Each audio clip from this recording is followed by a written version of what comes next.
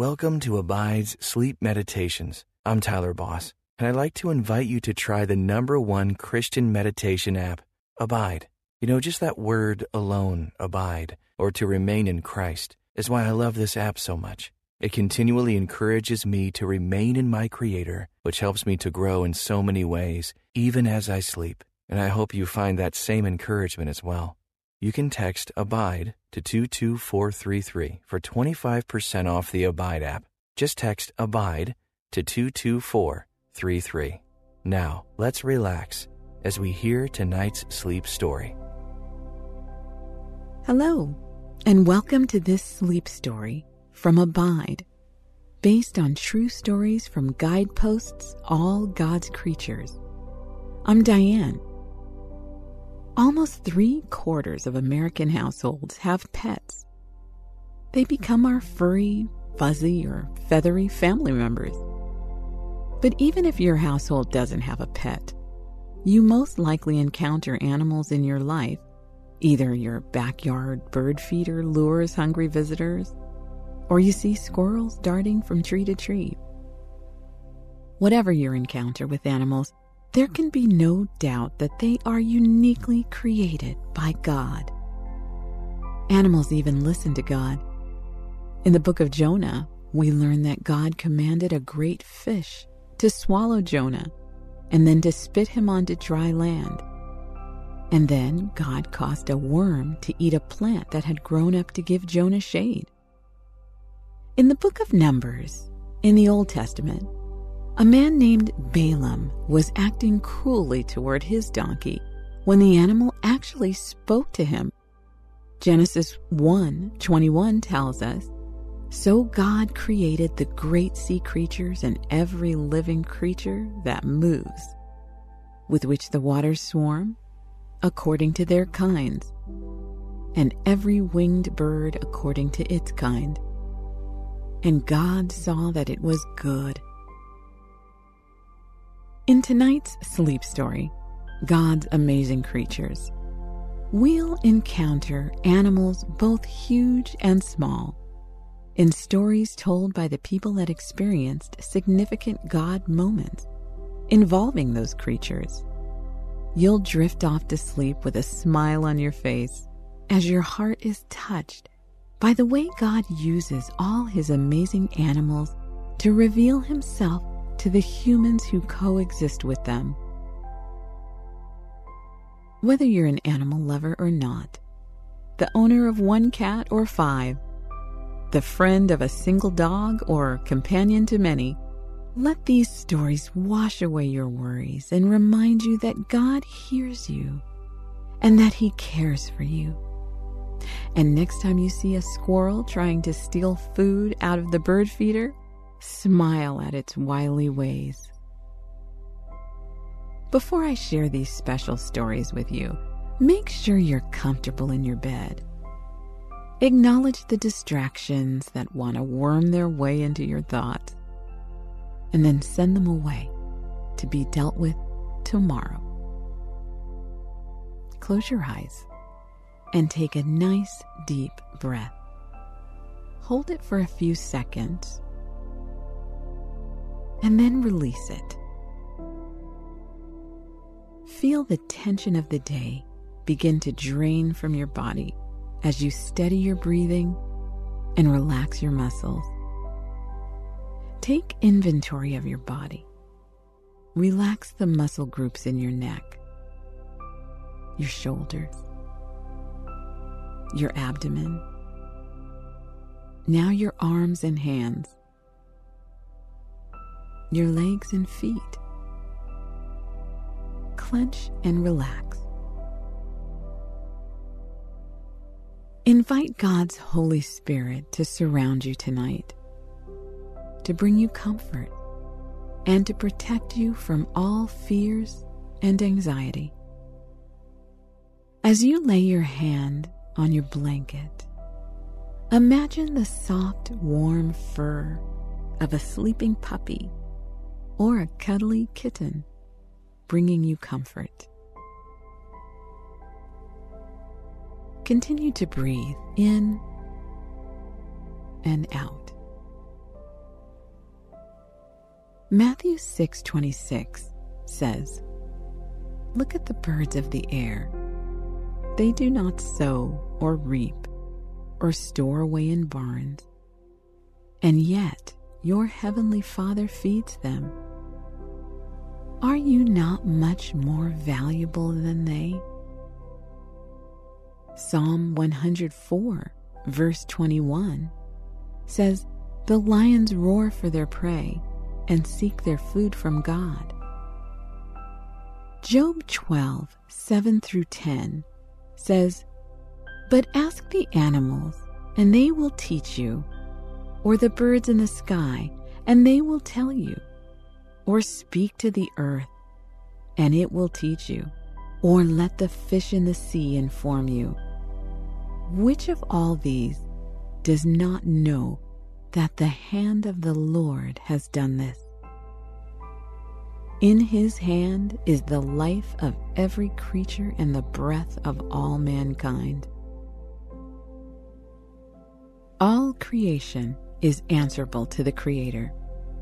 We have been given care of the animals, and God uses them to reveal himself to us. Let me pray for you before I begin our stories. Creator God, thank you for all your creatures, from the cute to the incredible, from the armadillo to the antelope. You have given each a unique place in this world.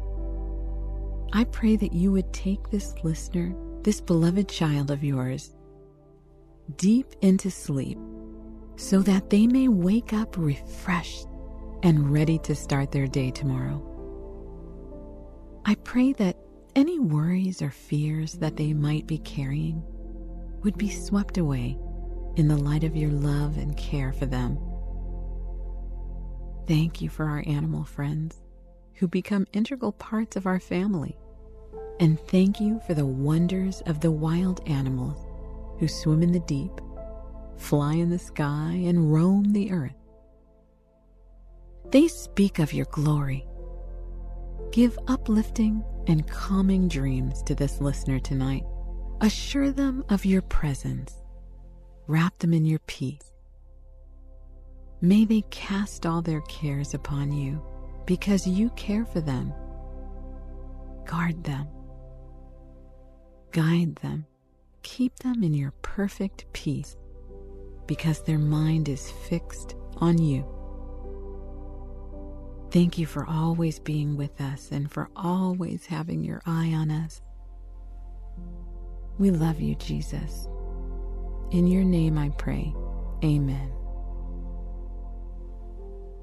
Tonight I'm going to tell you special stories about amazing animals who have touched people's lives in unique ways. We're not always looking for God in the everyday encounters we have. Sometimes we just go about our day, not expecting anything unusual. But God wants to bless us with His presence.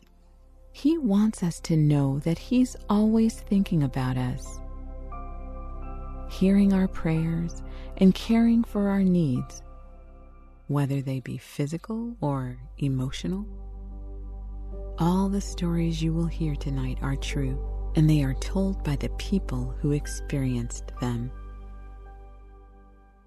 Our first story is called Cling to Jesus, and it's by Tracy Crump. Psalm 63, verses 7 and 8, in the New International Version, says, "Because you are my help, I sing in the shadow of your wings. I cling to you. Your right hand upholds me." Lightning flashed, thunder boomed, and the electricity went out. After the storm moved through, my husband Stan and I went to check on my elderly parents. Wind had blown down a huge limb, and Stan stopped to drag it to the curb for pickup. When he turned around, 2 orange eyes stared into his. They belonged to a bedraggled but beautiful gray bird. Its hooked beak opened in silent protest, and claws clamped onto the branch. When the bird made no attempt to fly, we texted a picture of it to the director of a wildlife rehabilitation center. She identified it as a juvenile Mississippi kite, a small bird of prey. "It's a brancher," she said. "Old enough to leave the nest, but not yet ready to fend for itself. Put it back in a nearby tree, and its parents will return to care for it." Once Stan managed to pry the bird's claws from the branch, he did as instructed. The next morning, the 2 adult kites swooped in to feed their hungry offspring. The young bird endured a frightening fall and a bumpy ride across the yard, clinging to the only thing it knew for security. What do I cling to when life throws me to the ground? Too often, I look to other people for comfort and refuge. Others may turn to recreation, work, or more destructive diversions such as drugs or alcohol to dull the pain. But I've found that only Jesus provides lasting security, offering the assurance that He will stand beside me no matter what trials and hardships I face. Anything else is temporary.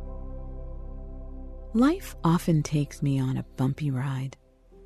When I turn to Jesus, I find peace and strength to let go of the branch I'm depending on and move forward.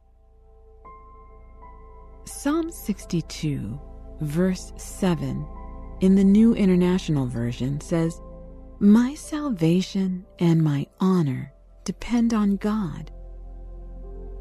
He is my mighty rock, my refuge." Tracy and Stan were there to help this little kite when it was alone and frightened. And in that moment, they could see the love and care that God always gives to them. Lord, thank you for always being there to help us, to hear our cries. Sometimes you have to pry our hands off something we're clinging to in order to help us, to put us where we need to be, to grow. Help us to have loose hands, willing to cling to you instead. Amen. Our next story is told by Judy Ross of Chesapeake, Ohio. She calls it Llamas Everywhere.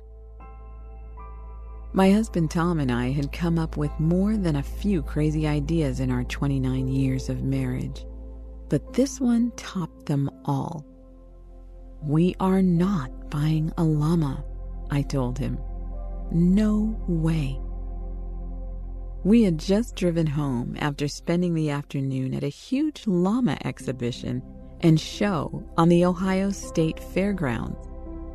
We had gone there for the dog show, where for 5 years we'd shown our beloved boxer.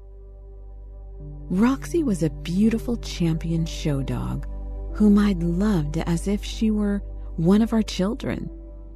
She'd drawn us into a life I could never have imagined.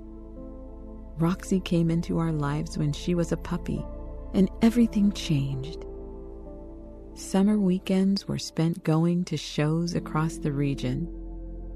It became all-consuming. For months, we didn't even go to church. That was the one drawback about showing dogs. But I'd so enjoyed it. The competition, the people we met, the time bonding with Roxy.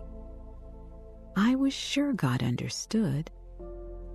Then, at 6 years old, Roxy was diagnosed with an inoperable brain tumor and died. Nearly a year later, I was still heartbroken. I thought coming to the show would be a way to relive happy memories, but all I felt was sadness. "I can't do this," I told Tom halfway through. We left the arena. Just outside the doors was a huge sign. "Come see the llamas." "Let's check it out," Tom said. I thought he was joking. An hour later, we were still walking past pen after pen of these leggy, furry animals. Tom was fascinated, peppering the farm owners with questions and getting their business cards. The whole 3-hour drive back to our 32-acre hillside hobby farm, Tom was lost in thought. "Sometimes I feel like we should be doing something more with our lives," he said, as much to himself as me. At last we pulled into the driveway. Tom announced, "I'm going to buy a llama." He'd always been like this, impulsive and full of ideas, wanting to buy the farm when we were just starting out in our marriage, volunteering us to teach Sunday school and then to lead a youth group. Never mind that we had no experience. He just leaped in and trusted God to figure out the details. I was more cautious and liked to weigh all the pros and cons. God gave us brains so we could think things through, right? And I couldn't see anything good about this. Why llamas? And what would we do with them? "There's good money to be made in breeding them," Tom said. "The breeders mentioned there's a huge demand, and it could supplement our retirement." I was 50. Tom was 52. I was glad he was thinking about our future, but still, llamas? "It seems too risky," I said. "We'd raised a few horses and cattle, not that we'd ever gotten rich off of it." Tom let the subject drop. I noticed he kept all the llama farm business cards on his dresser, though. A couple of months later, he called me at work. "There's a llama farm north of Columbus," he said. "I want to go have a look this weekend." More than 100 llamas ambled about the farm's rolling fields. Tom was like a kid in a candy store. Was this the future he envisioned for us? Llamas everywhere? We both worked full-time. Tom for a plastics manufacturer, me in the computer department of Marshall University's School of Medicine. Solid, dependable jobs. One llama in particular, a spindly-legged fuzzy brown and white baby, took a liking to Tom. Her name was Emily. She followed him like a puppy. "How can we resist?" Tom said. "Let's just start with her." I still wasn't feeling it. But how much trouble could one little llama be? "Okay," I said. "You'll need to get 2, the breeder added not so helpfully. "They're herd animals. They don't do well alone." 6 months later, when they were old enough to be weaned, we brought home Emily and a solid brown male baby named Fabian. We opened the back doors of the trailer, and the llamas walked into our freshly mowed field. Emily nosed the grass and began nibbling. Fabian sniffed the air around him. I can't explain it, but something took hold of me. There were just the 2 of them, surrounded by open field, their wool sun-dappled.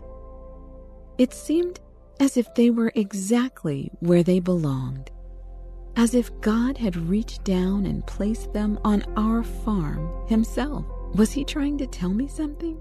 "They're beautiful," I said. "They really are," Tom nodded.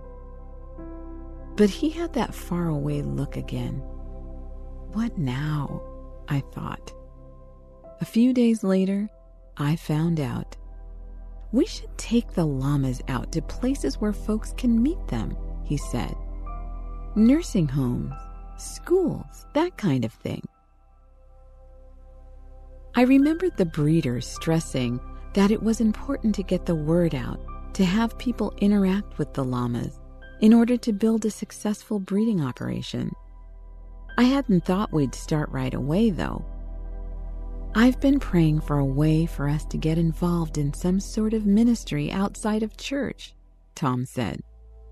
The llamas could be the answer. They'll be a conversation starter for sure. An animal ministry? I thought about Roxy and all the places we'd taken her. People constantly came up to us wanting to pet her, but I'd never seen it as a chance to talk about God. If anything, the dog show circuit had pulled me away from church, from practicing my faith. I'd regretted that. Now it was as if God was giving us a chance for a do-over. With llamas, of all things. We could call our farm Good News Llamas, Tom said. We can share the good news of Jesus Christ where we go.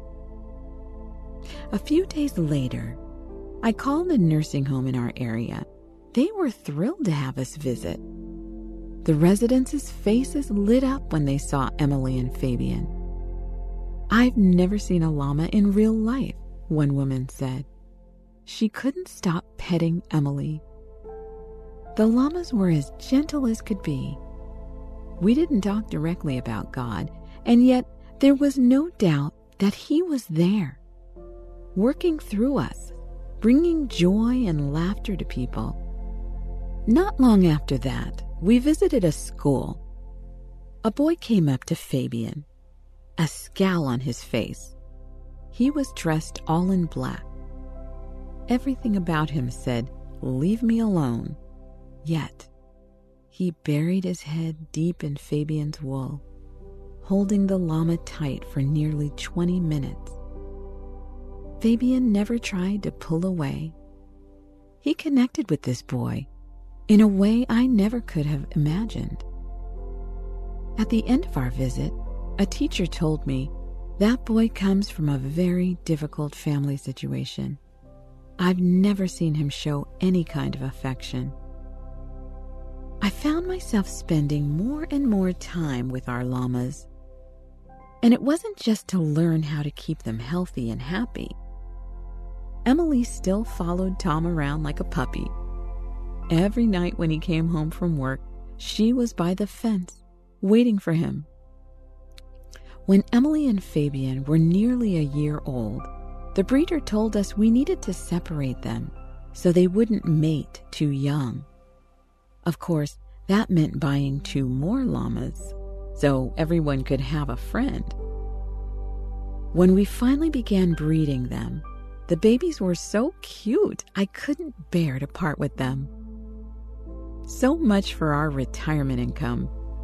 Every year we welcomed 2 or 3 new llamas to the herd that became part of our family.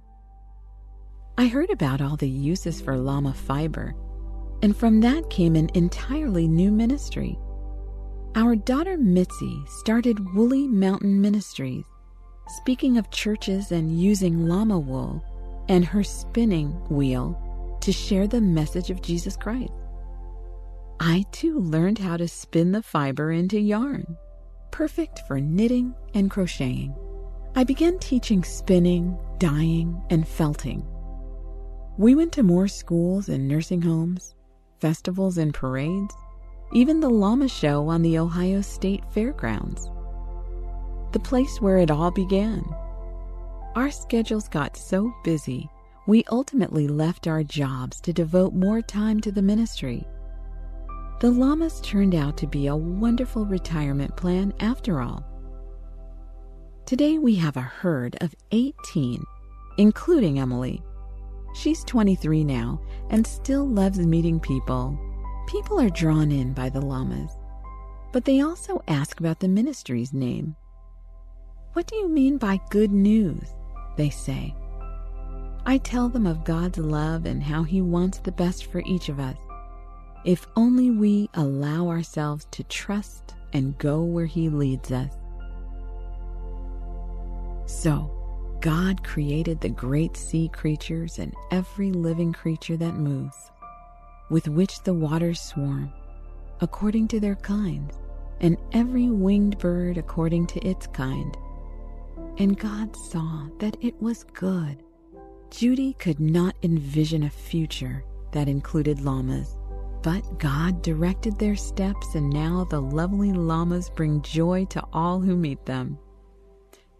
Father, thank you for these unique creatures that are bringing such joy for so many people around Good News Llamas Farm in Ohio. Thank you that Judy and Tom listen to your voice. May we always be open to the plans you have for us. Amen. Our next story comes from Elena Tafone, and it is titled The Compassion of Giants. My mom and I stood at the bow of the boat, braced against the chop. It was July, but the wind was ripping through Monterey Bay, freezing my hands and face. Perfect weather, our tour guide assured us, for catching a glimpse. My family was on vacation in California, and there was a lot to do, but we were on a mission to see just one thing: humpback whales. My mom is a pharmacist who studied marine biology in college. She'd been itching to go whale watching ever since. Now that we're on the boat, she could barely sit still. "I just love whales," she said. "They're so majestic." My mom isn't alone in her love of these fantastic creatures. Since the beginning of time, whales have fascinated mankind, and for good reason. They aren't just majestic, they're downright mysterious. From their massive size, the blue whale stretches the length of nearly 3 school buses, to the haunting songs that humpbacks use to communicate with one another. Then there's their personality.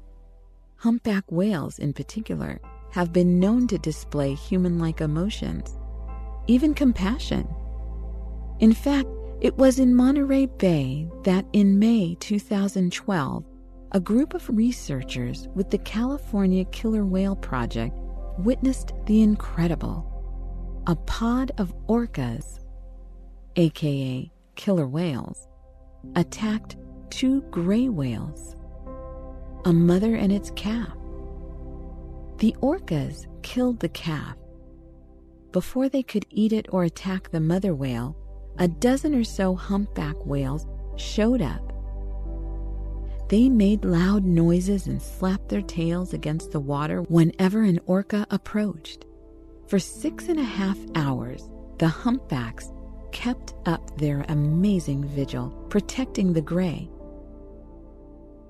It wasn't an isolated incident. For decades, scientists have been documenting a puzzling phenomenon: humpback whales that come to the aid and rescue of other creatures in the sea. It's fitting in a way. After all, the most famous incident of a whale rescue comes from the Old Testament.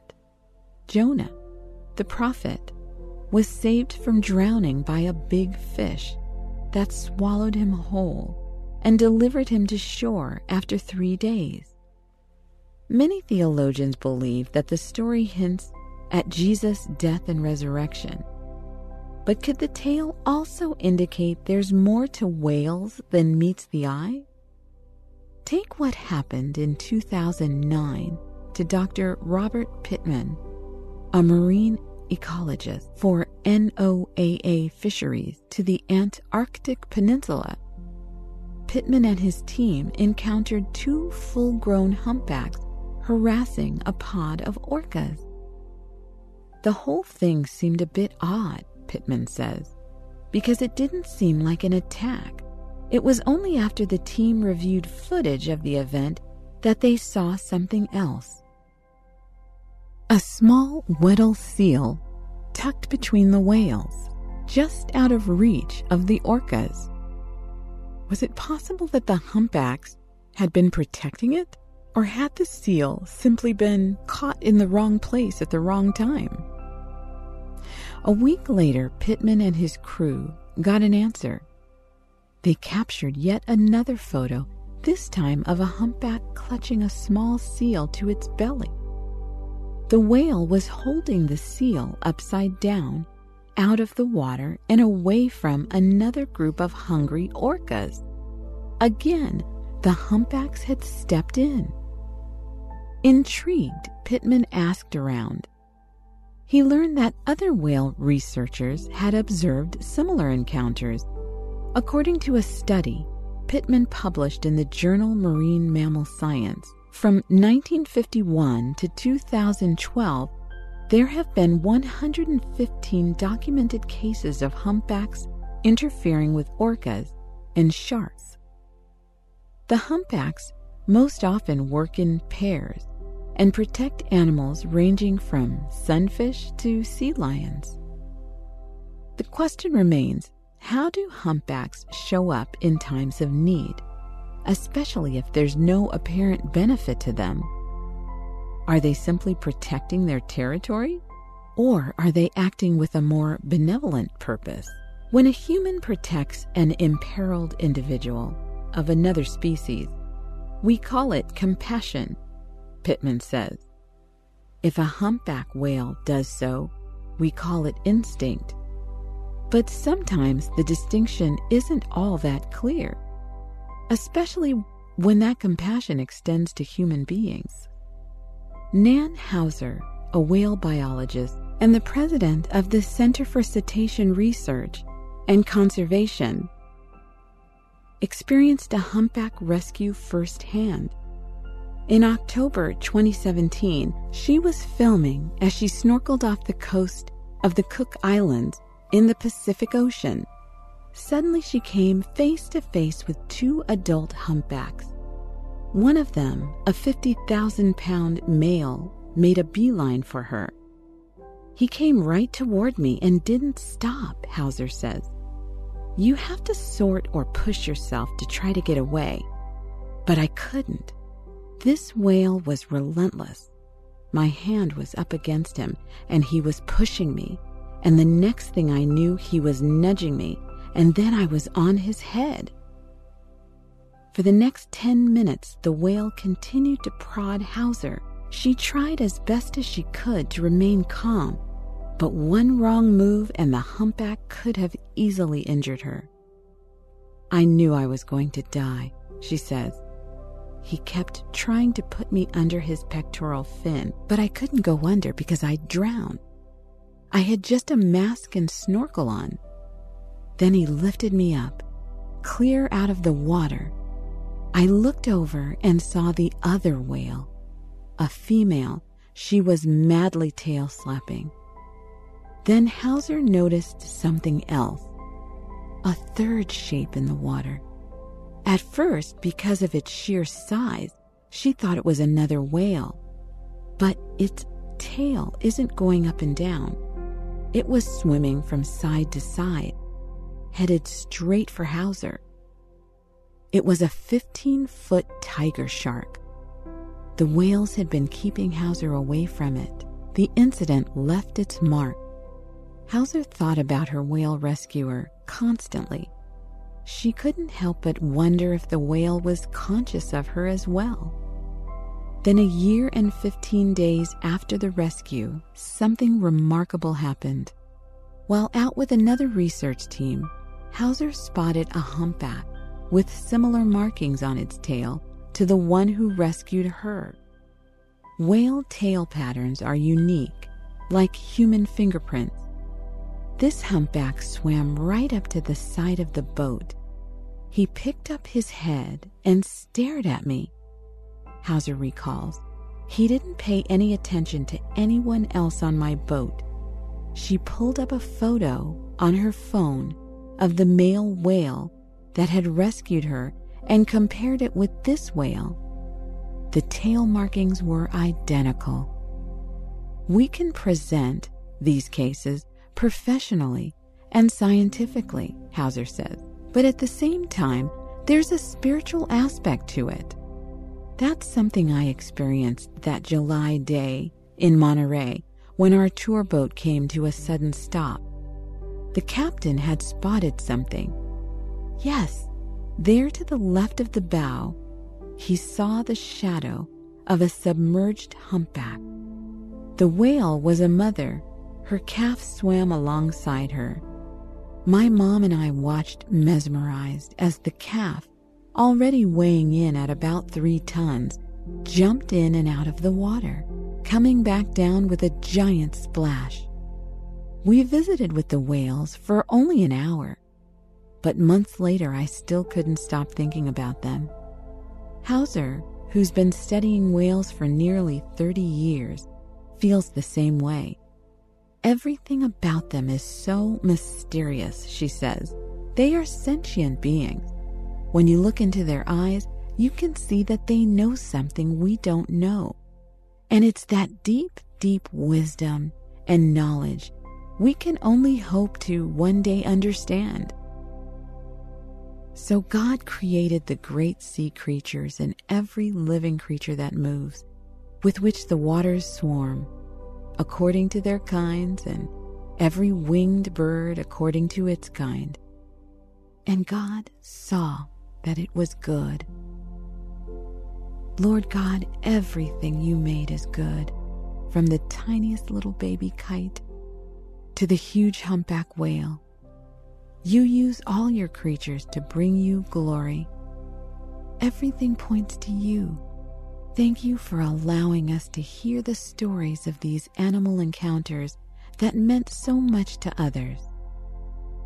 Help us to appreciate all aspects of your creation and to praise you when we see them.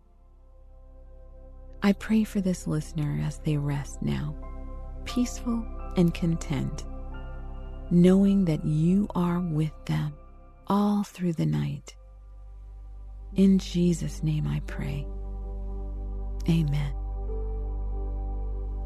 Thank you for joining me in hearing these wonderful stories of God's amazing creatures. The prophet Isaiah wrote these amazing words about what the day of the Lord will look like. In that day, the wolf and the lamb will live together. The leopard will lie down with the baby goat. The calf and the yearling will be safe with the lion. And a little child will lead them all. The cow will graze near the bear. The cub and the calf will lie down together. The lion will eat hay like a cow. Amen.